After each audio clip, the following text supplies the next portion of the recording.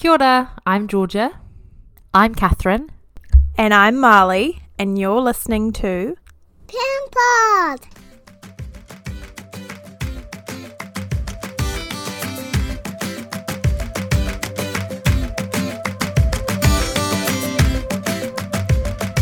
Hello everybody and welcome back to Parent Pod after a 2-week break. We hope that you missed us. I miss talking to you too. Yeah. How are both of you? What's been happening in your life the past 2 weeks? Good. Actually went to Marley's house today, so that was lovely. Aww. Yeah, I got to see Georgia IRL. in the flesh, which actually doesn't happen often because I feel like we feel like we talk all the time and like see our faces all the time because we're talking like virtually, but I always just like forget Catch up to do it in real life, and it was just really nice thanks. to have you. It was so nice. Thanks for coming. Mila was so cute. Harry didn't want to leave, and she was like, "It's okay, you can just leave him here, and you can just go without him." Oh, I was like, "That sounds great." Yeah. What's your rate? Yeah. My youngest child has decided to start sleeping through the night. Oh my gosh, that's worth a massive celebration. 10.5 months down the track, but Absolutely. we got there.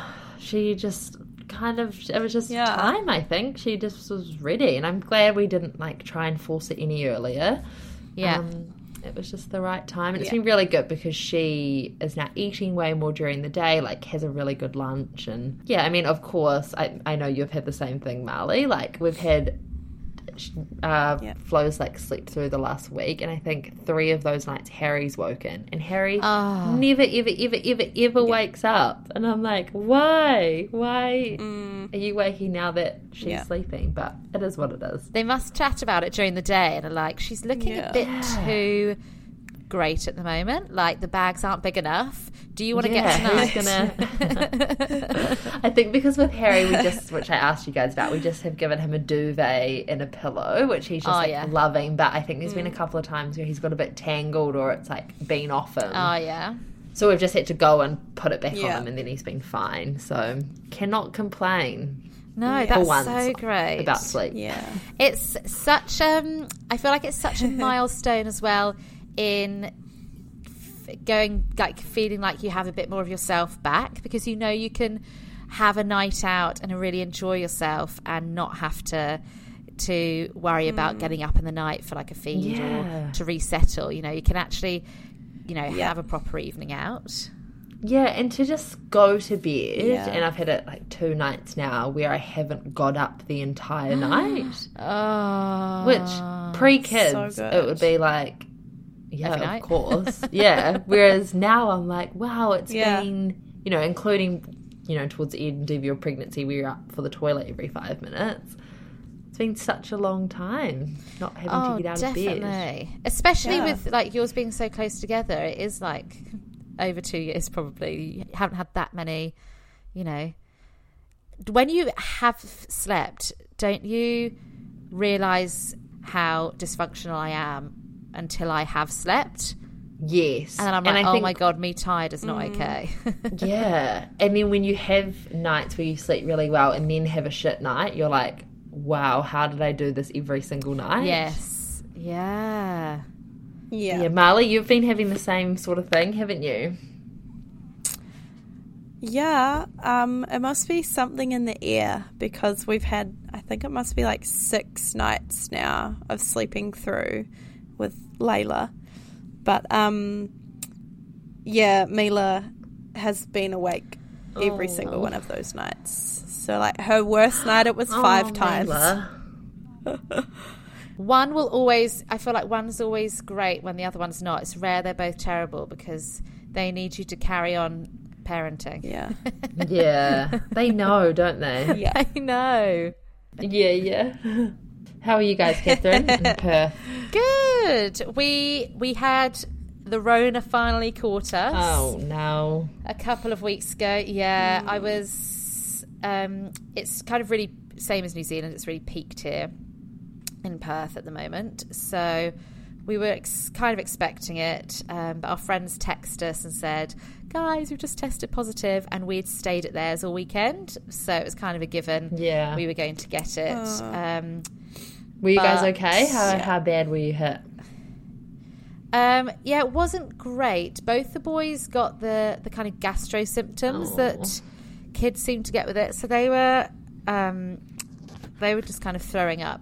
Not for long, only a couple of days. And Matt and I both had fevers for about 48 hours. So luckily they all happened at the same time, though, which was great, because I thought with like the fevers and just feeling really rubbish, I couldn't have looked after the boys if they were their normal full energetic selves. Of course, so it's kind of good that they were sick too, because all four of us just lay on the sofa for 2 days, and like I've got photos of us all just like half asleep on the sofa. It was in some ways quite nice, but we all did feel terrible. So I'm quite pleased we had it when we did, because we're going on holiday to Bali this Friday. And I think if I hadn't have had it yet, I would have been getting quite nervous and probably would be isolating now before we went. Yeah, good point. So I think it's quite good we got it when we did. But yeah, that's what we've been up to. Nice. How exciting, Bali. Yeah, how exciting, coronavirus. How exciting, Bali. So on to our next season of the Parent Pod. Last season we all had COVID. So this season could only be better. Only be better. And so Marley has something she wants to share with you all. It's not a pregnancy announcement. Hell no. I just wanted to share with everyone that I'm just going to be taking a little break. I'm going to be stepping back for a bit. Just mum life, and I'm finding just like everything a bit much at the moment. So you're just going to have lovely Catherine and Georgia in your ears for a little while, and I think I'll probably be back. I don't exactly know when, but once maybe I just feel like it's all chilled out a little bit. But I think it's really good that you have recognised that things were getting busy, and you have made the decision to step back from this, because obviously you can't step back from being a mum or work. So exactly. I wish. Wait, can I do this and step back from being a mum for a little bit?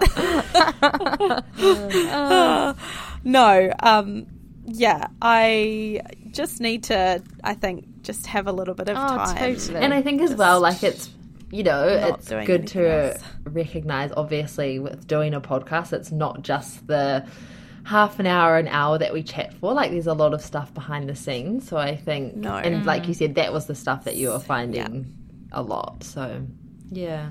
So, who knows? I might be back in a couple of weeks and feel refreshed, or I don't know. But I'll keep everyone updated. Take care. Yes, it's look after yourself. And yes, I will. Obviously, we're still going to chat all the time. So. Yeah. Great. Yeah. We're going to get into this week's episode now, which is, it was a really great episode. We had one of our lovely listeners, Marya, contact us and say she'd really like to share her story with the listeners, as she felt it was something that everyone would really love to hear. And she wasn't wrong. We absolutely loved listening to Marya talk about her experience of moving to New Zealand and raising a child here, whilst also maintaining her culture from Pakistan. It was so fascinating, and we learnt so much, and I'm sure you will as well. So let's get into it. Yeah. Our episode this week is with Marya. Marya is 29 years old and is originally from Pakistan. She moved to New Zealand with her family when she was 10 years old and has been living in Auckland since then. She has a beautiful baby girl called Noor, and she is 18 months old. Marya is going to speak to us today about raising children in New Zealand with different cultural expectations from family. Thank you so much for joining us today, Marya. Can you start by giving us a bit more of your background? Where did you grow up, and when did your family move to New Zealand? Sure. Hi, guys. First of all, thank you for having me. It's actually great honor to be here. I mean, thank you. I wasn't expecting it, but I was just like, oh, yeah, thank you. I really appreciate it. In terms of my background, so I was born in Islamabad, Pakistan, the capital of Pakistan, and I've got a sister and a younger brother. We moved to New Zealand when I was just about 10 years old. It was a difficult decision for my parents, but mostly the idea behind was that for better education and just a better lifestyle, really. Initially, it was a huge change. Obviously, different country, different environment. Everything was so new. But since the day I've moved here, I've absolutely loved it. I've got nothing to complain. I feel like the people here are the most nicest and generous people. And that's something that I've traveled around the world as well. And New Zealand has definitely been one of those countries where I just feel like people are so welcoming all the time. So thanks to my parents for making that decision. Yeah. Even though it felt so daunting at the time, but I think it was the best decision. In terms of my childhood, so we moved here to Auckland when we first moved. We stayed here for a couple of months, and we went back, and then it was more like back and forth. We traveled, and we were like, okay, are we doing this? Are we doing this? And then finalized it. So I spent most of my upbringing, sort of my early times, like childhood times, in Pakistan, and then after 10 years I was here in Auckland for the most part. I went Epsom Girls and then university here as well in Auckland. It was a very different sort of schooling, was different. Everything was just so new, and frankly speaking, it felt very, very intimidating initially. It was just like, oh my God, everything was different, from the language to the culture. It was a huge culture shock initially, and those are the things that people don't really see. And I think for my parents, it was such a huge change itself that they weren't sure how to support the kids. Yeah. And then we would go back at the end of the year when it would be Christmas holidays, visit back home, and a lot of times it would feel like we were lost, because we were like, oh, okay, so we spent the whole year in New Zealand and now we're going back to visit grandparents and everyone. But it's not the same thing. It's not the same emotions that you feel when you were living there, and as opposed to, traveling back and forth. But yeah, I think that's sort of in a nutshell what my childhood was like. So what do you think the biggest culture shock was for you when you first moved to New Zealand? Environment was very much different, and environment, food, just seeing the environment as in like people, society, and language. For me, language was quite different, and a lot of times I wasn't fluent right away initially. So obviously for me to feel that I belong here, I had to get my, I had to feel that my language is at that level.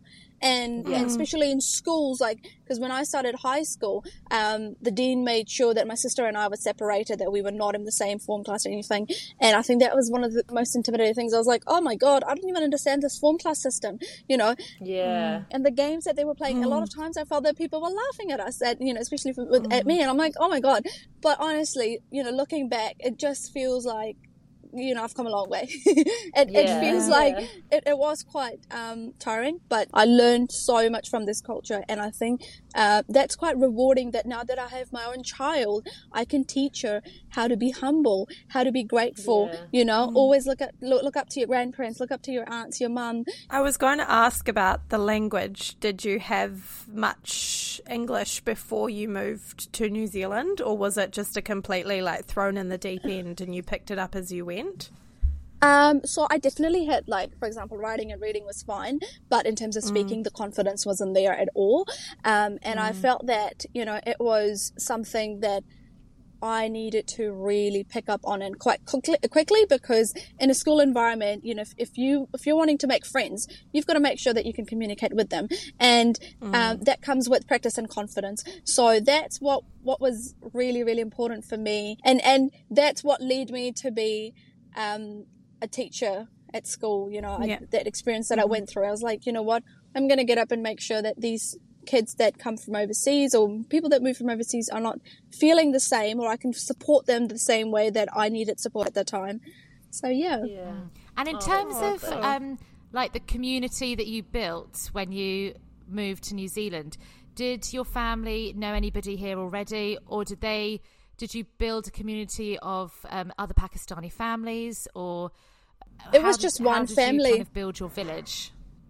Yeah, I like when we first moved here, it was just one family that we knew, and we've had a permanent residency before we sort of moved, like because we moved in, like we stayed here a couple of months and we moved back and forth, so we had that. But even then, it was just that one family that we really, really knew well, that was quite close to us and that we felt connected with, but everybody else just seemed so new, even in the community.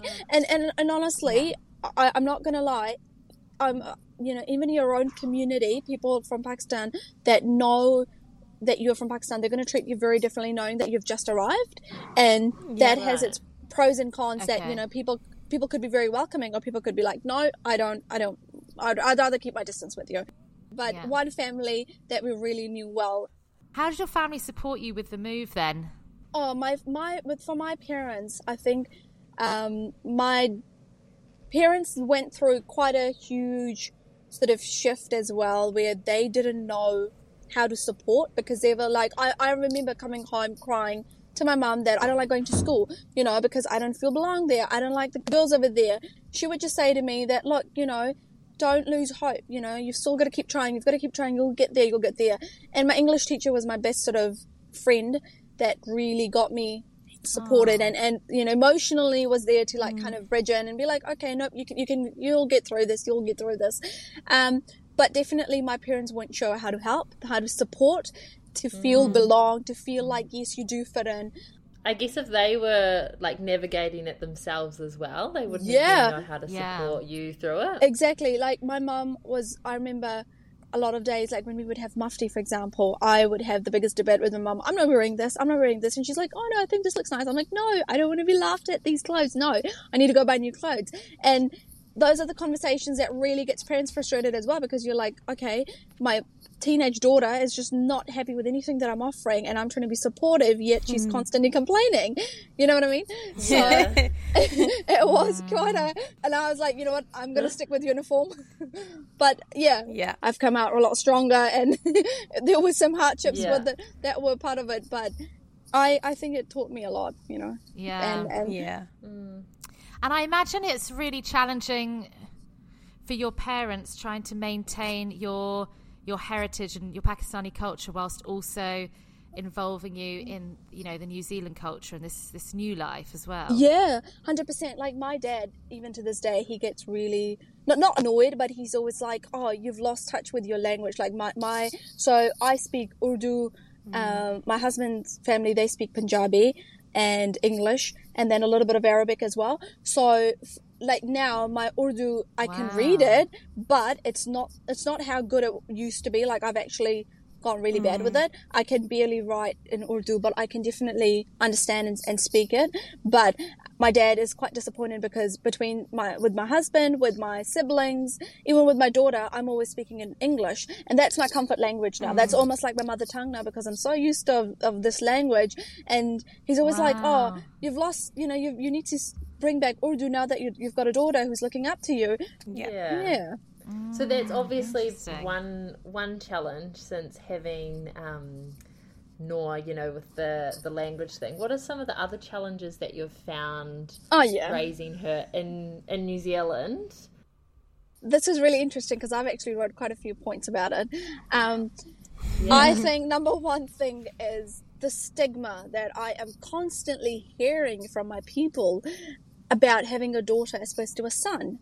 And that is such a common theme it is such a common theme. And I think that's what really triggered me to be part of this parenting pod, that the stigma that I hear, like when I was pregnant and I found out that I'm having a daughter, and those traditional thoughts, and I'm just constantly thinking in my head, like, no, they're not true, and I genuinely, and my husband keeps laughing at the back. He's just like, oh, you're so feminist and stuff and blah, blah. And I'm like, it's not been about feminists. It's about the fact that if our daughter tomorrow, when she grows older and she's hearing somebody in her family say those words, she's going to process it. She's going to think about it, and ultimately that is going to have influence. Like, that is going to have an impact on her mentality or her perception, you know. And I don't want her to be thinking, you know, from that point of view. And we really need to eradicate those thoughts from our family.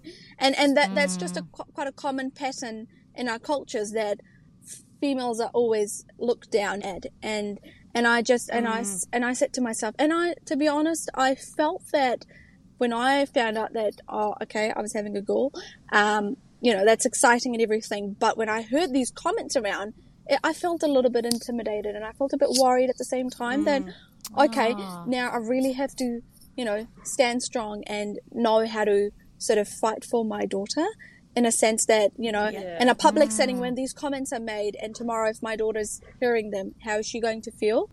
That's just one aspect of the challenges. The other is breastfeeding, you know, constantly hammering that, you must breastfeed. That's the most important thing. As soon as your daughter would get sick, or a child would get sick, mother would get blamed that you didn't breastfeed your child in the early stages of delivery, therefore he or she is sick. And I'm just like, no, I don't think I agree with that. Yeah. And then the one was that stigma around if you have a cesarean as opposed to a natural birth. Cesarean is an easy way out. And I'm like, I had a cesarean. So I'm like, no, that is so not true. But no, definitely not true. No, and I think it's because when I hear in the community we have like these meetups with like the community members and stuff, and I hear all these aunties talk about it, and I'm like thinking, holy no, you know, this is not okay. But it makes me wonder that these people, what their perception, where did they get this from? Obviously, it's coming from either their parents, their society, or the people that they hang out with, and it's so important that we don't tolerate them anymore, because ultimately our kids tomorrow are going to think the same if we're not going to change it right now and then. Do you know what I mean? Which is why I get so frustrated, but it becomes a bit of a complicated situation when it's a family member and you can't really go up to them and tell them, hey, look, no, this is wrong. It gets a bit... What do you do? You know, when people what do make you do in those those situations? What do you just kind of laugh it off? I used to get really annoyed. Now I'm so used to it. I'm just like sitting there laughing in my head. Oh my God, like let it go. Yeah. It gets really complicated when it's a family member, like who's quite close to us. For instance, my mother-in-law, who, you know, if she asks us sort of questions, and I'm like, I go to my husband and I'm like, excuse me, why is she asking this question? You know, where are these comments coming from? And then my husband gets in trouble. But I think I don't blame my mother-in-law in that sense, because her mentality obviously is a bit more traditional to where we are. So is your husband's family still living in Pakistan? My husband and I, we met here. We met through a family member. It was actually an arranged marriage, but the way it happened was somebody from his family knew a friend of ours, like a very close friend of my mum and dad. So they were like, you know, they were looking for somebody for their daughter, for their son. So you've got 2 daughters, you know, and would you like to consider it? That's usually how it works. And I wasn't even ready. I was just working full time. I was just like, oh yeah, whatever, you know, not my flight time right now. But then all of a sudden, my parents were like, oh, well, we met the family, we met the guy, and they're actually quite nice people, and I think you'd be a better fit. And I was just sitting there going, excuse me? Are you kidding me? No. I got pushed into the bus so quickly, and I was just like, no, I'm not doing this. And then literally my mum and dad would not leave me alone, and they had like 2 months to fully convince me. Like first thing in the morning, 6 a.m, my dad would be like, so what's your answer now? What have you considered? And I'm just like, it's still a no. And they're like, but in all honesty, I was so against it, but I am so grateful as well at the same time. Like now that I've met my husband, and I genuinely think he's the most nicest person. He's the most nicest person, and the chemistry literally clicked in a few days after our first meetup. It was so cute. I couldn't even look him in the eye when I used to meet him. And now I'm like, I'm married to this guy and we have a child. It literally gets me every time. But I was never in favor of arranged marriages, but now, like, when I looked on the other side, I was like, okay, it's worth trying it. You know, let's just see. I'm sure, like, it's not too bad as it sounds. And he's really, really nice. But I think one thing that I definitely always, I always tell my husband is that he definitely doesn't know how to, where is the fine line between when it comes to his parents as opposed to his wife and kids, you know, that's, I think, in our culture that overlaps a lot. Right. And ultimately what happens is that they're trying to pull his leg and we're trying to pull his leg. Like, no, you know, you've got to stand with what we're trying to tell you in terms of when it comes to arguments or sort of disagreements, where especially revolving a lot around his parents or their say in a lot of things, where I'm like, no, I think, you know, this probably needs to be changed around a bit. And would you consider an arranged marriage for your daughter? Hell no. Really not. No. I would say that I would like her to know, like, as a mother, I would want to know who she is dating or wants to be with, but definitely not. I would not want her to be in an arranged marriage, as long as she's happy. I think that's what matters. And I think because I've went through a lot of in-laws baggage, and I think I definitely have. I've definitely gone through a lot of that I can go in a lot more detail all the time. But I think it's definitely taught me not to put my daughter through that. It's quite important for my daughter, whoever she marries, for her to know that guy well enough, because that's what I did with my husband, that, you know, before I get married, I need to know who you are as a person. Dated him for at least a couple of, like, 2 months, a month and a half actually, and then, you know, I was like, okay, now that I feel comfortable, then I'm going to say yes, because I don't want to go into something that's going to be, you know, for my life half-heartedly, you know what I mean? Like, if I'm putting my step into this, if I'm stepping into this, then I need to know that I'm giving my 100% into it, and that's what I've been doing, you know, since then. So we're really keen to unpick with you what parenting and raising a child looks like in the Pakistani culture, and if you've brought any of that into the parenting of your daughter. Oh, I think for example, if I was to say that I was living back home and raising my daughter, it wouldn't so much be that, it'd be a lot more conservative, but it would be more or less that girls are treated very differently back home. And I think being like, for me personally, even if I'm raising her over there, I would want her to know what the traditional events are back home. But I also want her to know, because she was born here, I would also want her to know what the traditional events are over here. For instance, we celebrate Matariki. You know, there's nothing wrong with that, because this country has given us so much. There's no harm or whatsoever. The least we could do is at least, you know, celebrate with the people here what they celebrate, and feel part of it. You know, and same with back home. I want her to, like, one thing that I've definitely incorporated in her food, for instance, I make traditional food all the time, and I want her to know you can have traditional food, but at the same time you can still have sushi. You know, there's nothing wrong with, you know, not having both. Or hangi, for instance, you know, there's nothing wrong with that. You can incorporate two different cultures in your life, and it is actually really, really important for her to know that where she's born and what did this place do for her parents, her grandparents, and for her as well now, and be grateful. You know, one thing that I definitely think that I want my daughter to know is to be humble, and that's what my parents have taught me always, and that's something that I really value. But if she was living back home, I think culturally there would be an aspect of, for example, dressing could be very different.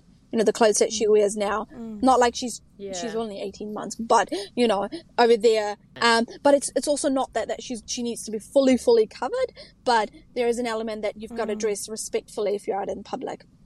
Also, I think if she was living back home, I would have a lot more support. There would be a lot more maids or people that can actually support me there, that are not my parents, or they're not my in-laws, who are going to constantly judge me on things, parenting things, that, you know, that are outside of it, that can actually support me in this journey of parenting. And that's quite assuring, you know, knowing that someone can do the laundry for you. And that's where I'm like, okay, I wish I had somebody to help me out with this, because I take so much burden on me. And I know kind of George and Marley and myself have talked before about like, is the Western way of parenting actually what we should be doing? You know, should it be just mum and dad doing it all, and the postpartum period that you're expected to, you know, run the house and look after your child and then go back to work and have a career? You know, is that really what we should be doing? And I know in so many other cultures they have it, so it just makes so much more sense, the postpartum period, and that having like a lying in, or having, you know, parents or in-laws move in. So what did your postpartum period look like for you, and what's your kind of model of parenting? I think for me, so my in-laws were already living with us because we've got our own property, but they were like, oh, they wanted to stay with us. And my plan was to, after delivery, because my daughter was overcooked, she didn't come out to like 41 and a half weeks, and they had to do a cesarean. So she was like, so I spoke to my husband and I was like, look, you know, I think, you know, my parents have got a nice big property, so we can just, you know, relax at my parents after the first baby, and I think it'd be nice to go there. But he insisted that his parents want to have that first sort of grandchild in their house and in this house, so they want to be around it. And I was like, okay, I get it, I'll do it for you guys. But oh man, I wish I hadn't, because as soon as I went, I had a cesarean. I stayed, and they kept me in the hospital for a couple of days, and then I went back home. And having in-laws around, there was constantly a lot of demand that, oh, we didn't get to spend enough time with the grandchild, you know, has she been sleeping all day, or you didn't bring her downstairs. I'm like, I'm barely getting to connect with her, and, you know, these expectations are revolving around that, you know, and people getting offended that, oh, you know, we didn't get to spend enough time and we didn't get to bond with her. And I felt a lot of times when she's not with me, my daughter's not with me, if she's downstairs with the grandparents, I'm thinking, no, I want her to be close to me, I want her to be next to me. And that put worry in my head. And what it did is that actually created a lot of disagreements and arguments between me and my husband, because he's like, oh, it's just my parents, they're not doing anything to her. And I'm like, how do I explain this to you, that there's this motherly connection that I want to develop with my daughter right now, and I shouldn't have to explain it to anyone. I know that grandparents' intentions weren't wrong, but it was just simply that, look, you know, this is my time, my bonding time with my child. I'm breastfeeding her, I'm looking after her, and the last thing I want is for her to be like gone. Totally. And I think there's a huge, again, with the language, because they speak Punjabi and I'm used to speaking in Urdu with my parents, there's a huge barrier, in a sense that, like, she would make some jokes, mother-in-law or father-in-law would make some jokes, and I would get offended, like, oh, no, you know, she meant this and that. And my husband's like, take it easy, you know, this is how the joke, this is what her intentions were, nothing personal. But I think with the postpartum depression, I went through that phase of postpartum depression as well for a very long period of time, and I think I've just recently picked myself out of it. You know, it's taken its toll, because I was just so confused and lost that what are these expectations and these people's attitudes being constantly changed and shifted because of, you know, certain things I want to do on my own or my way. So so much pressure. And then for you, and then these expectations that you must eat this, you must do the certain things this way. It's just like, if I say no, I don't want to do it, then they would get offended that, oh, we've made something for you but you're not eating it, you know.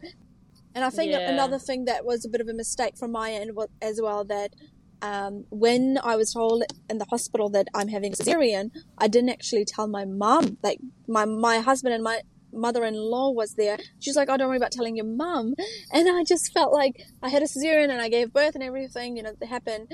And my mum was like, oh, you know, I called my mum after and I was like, oh, you know, come to the hospital and stuff. And she's like, you didn't tell me you were going to have a cesarean, and, you know, I should have been there earlier and stuff.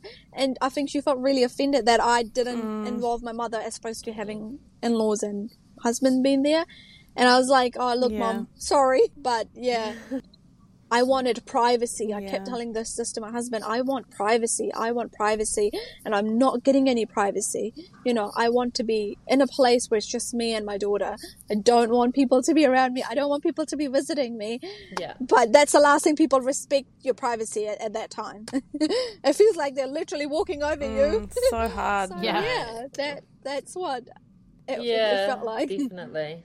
Sorry, I like literally got really raw with this information, like, experience. Oh no, we love it. Right. Yeah, no. Thank you for sharing. It's okay. Yeah. I think, it's from somebody who was so into like career driven. I think this was a huge change for me, and I think it went so fast. Being married and then having first baby, like you go into that sort of mode thinking that it's all going to be nice and great. You're going to do baby shopping. You're going to buy things for your baby. You're going to dress them up. But reality really hits you when you've got the baby in your hand and you've got people like, constantly coming in to look at the baby. And then they make these comments, oh, she's got curly hair. She's got, this and that. And I'm just like, she's got big eyes. She's healthy, this and that. Like, I still remember people very close in our family making comments about that, she shouldn't have cheese or she shouldn't have full cream milk because she's already a big baby. She's already chubby. She's tall. And I'm just thinking in my head, like, and as a mother, you're like, oh, maybe I'm doing it wrong. Maybe I am. You start doubting yourself. You start questioning yourself and you're like, yeah. And then when my daughter started teething, she actually lost a bit of weight and she's got a like chubby face and stuff.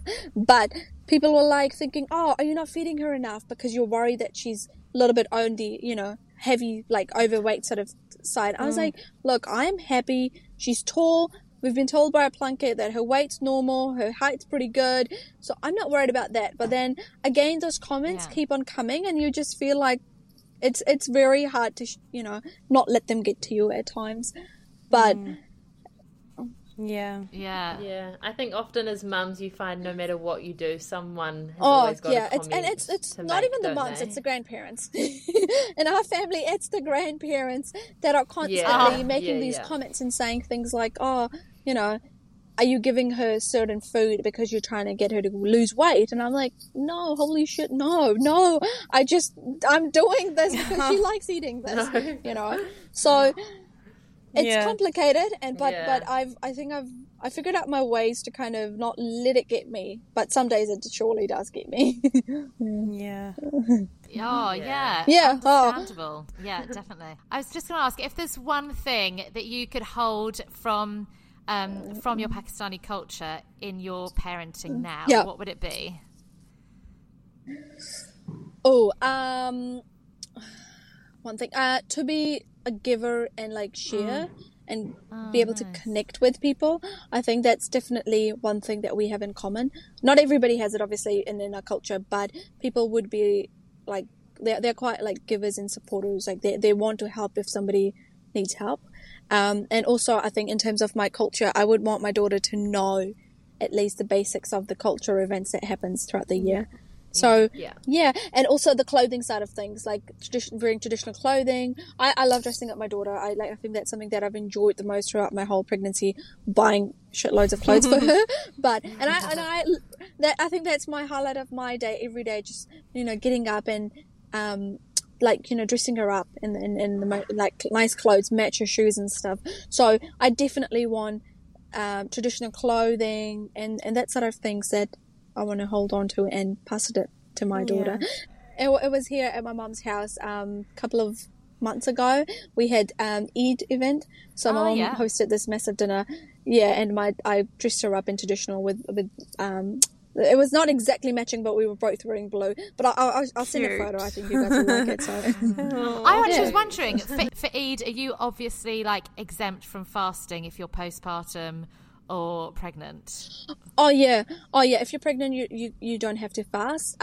Also, if you're on your periods, you don't have to fast either. So it's only and also like for example, right now I've got my nails done and stuff. I can't fast or say any prayers and stuff because the idea behind is that you have to be you shouldn't have any sort of because I don't know how to explain this, but like any sort of coating on your normal nails, they need to be cleansed nails, so they need to be washed. So that's pretty much having another coating on top of it. So the idea is that you must remove all sort of nail polish and stuff and then shower and then you can pray or fast. So, but it's a little bit complicated. Like when I was pregnant, obviously the year before, I didn't fast. This year I did on and off. I had like periods and stuff in the middle, so I was like, no, it's my time to take time off. Yeah, but fasting is all fun. The food. Oh, that's so great. Thank you so much for Yeah, sharing thank with you. us. That's so That's amazing. okay. I've learned so much. A question we always ask our guests is, what is one baby item or child-related item that you couldn't live without? Oh, dummies. I think. I think Good Yeah. one. because my daughter, like when she cries, she's so loud, and we used to have grandparents in the house, and I always felt so scared. I'm like, in the middle of the night. Initially, like in the first stages, she's already off her dummy now, and I think the other thing I would have to say would probably be like, the underlays that you put on babies, especially in winter. I've noticed that they are quite handy, especially when my daughter was like throwing up and stuff, because she went through this phase when the formula didn't set well with her, and we had to constantly change her. And I was like, I'm running out of clothes now, and it's super cold, and just having enough like underlays, I suppose.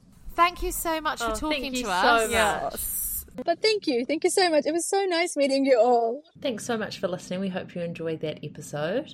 If you did, we would really appreciate it if you could like or subscribe wherever you listen, and you can also find us on Instagram at parentpod.nz. We hope you have a great week. See you next week. Bye.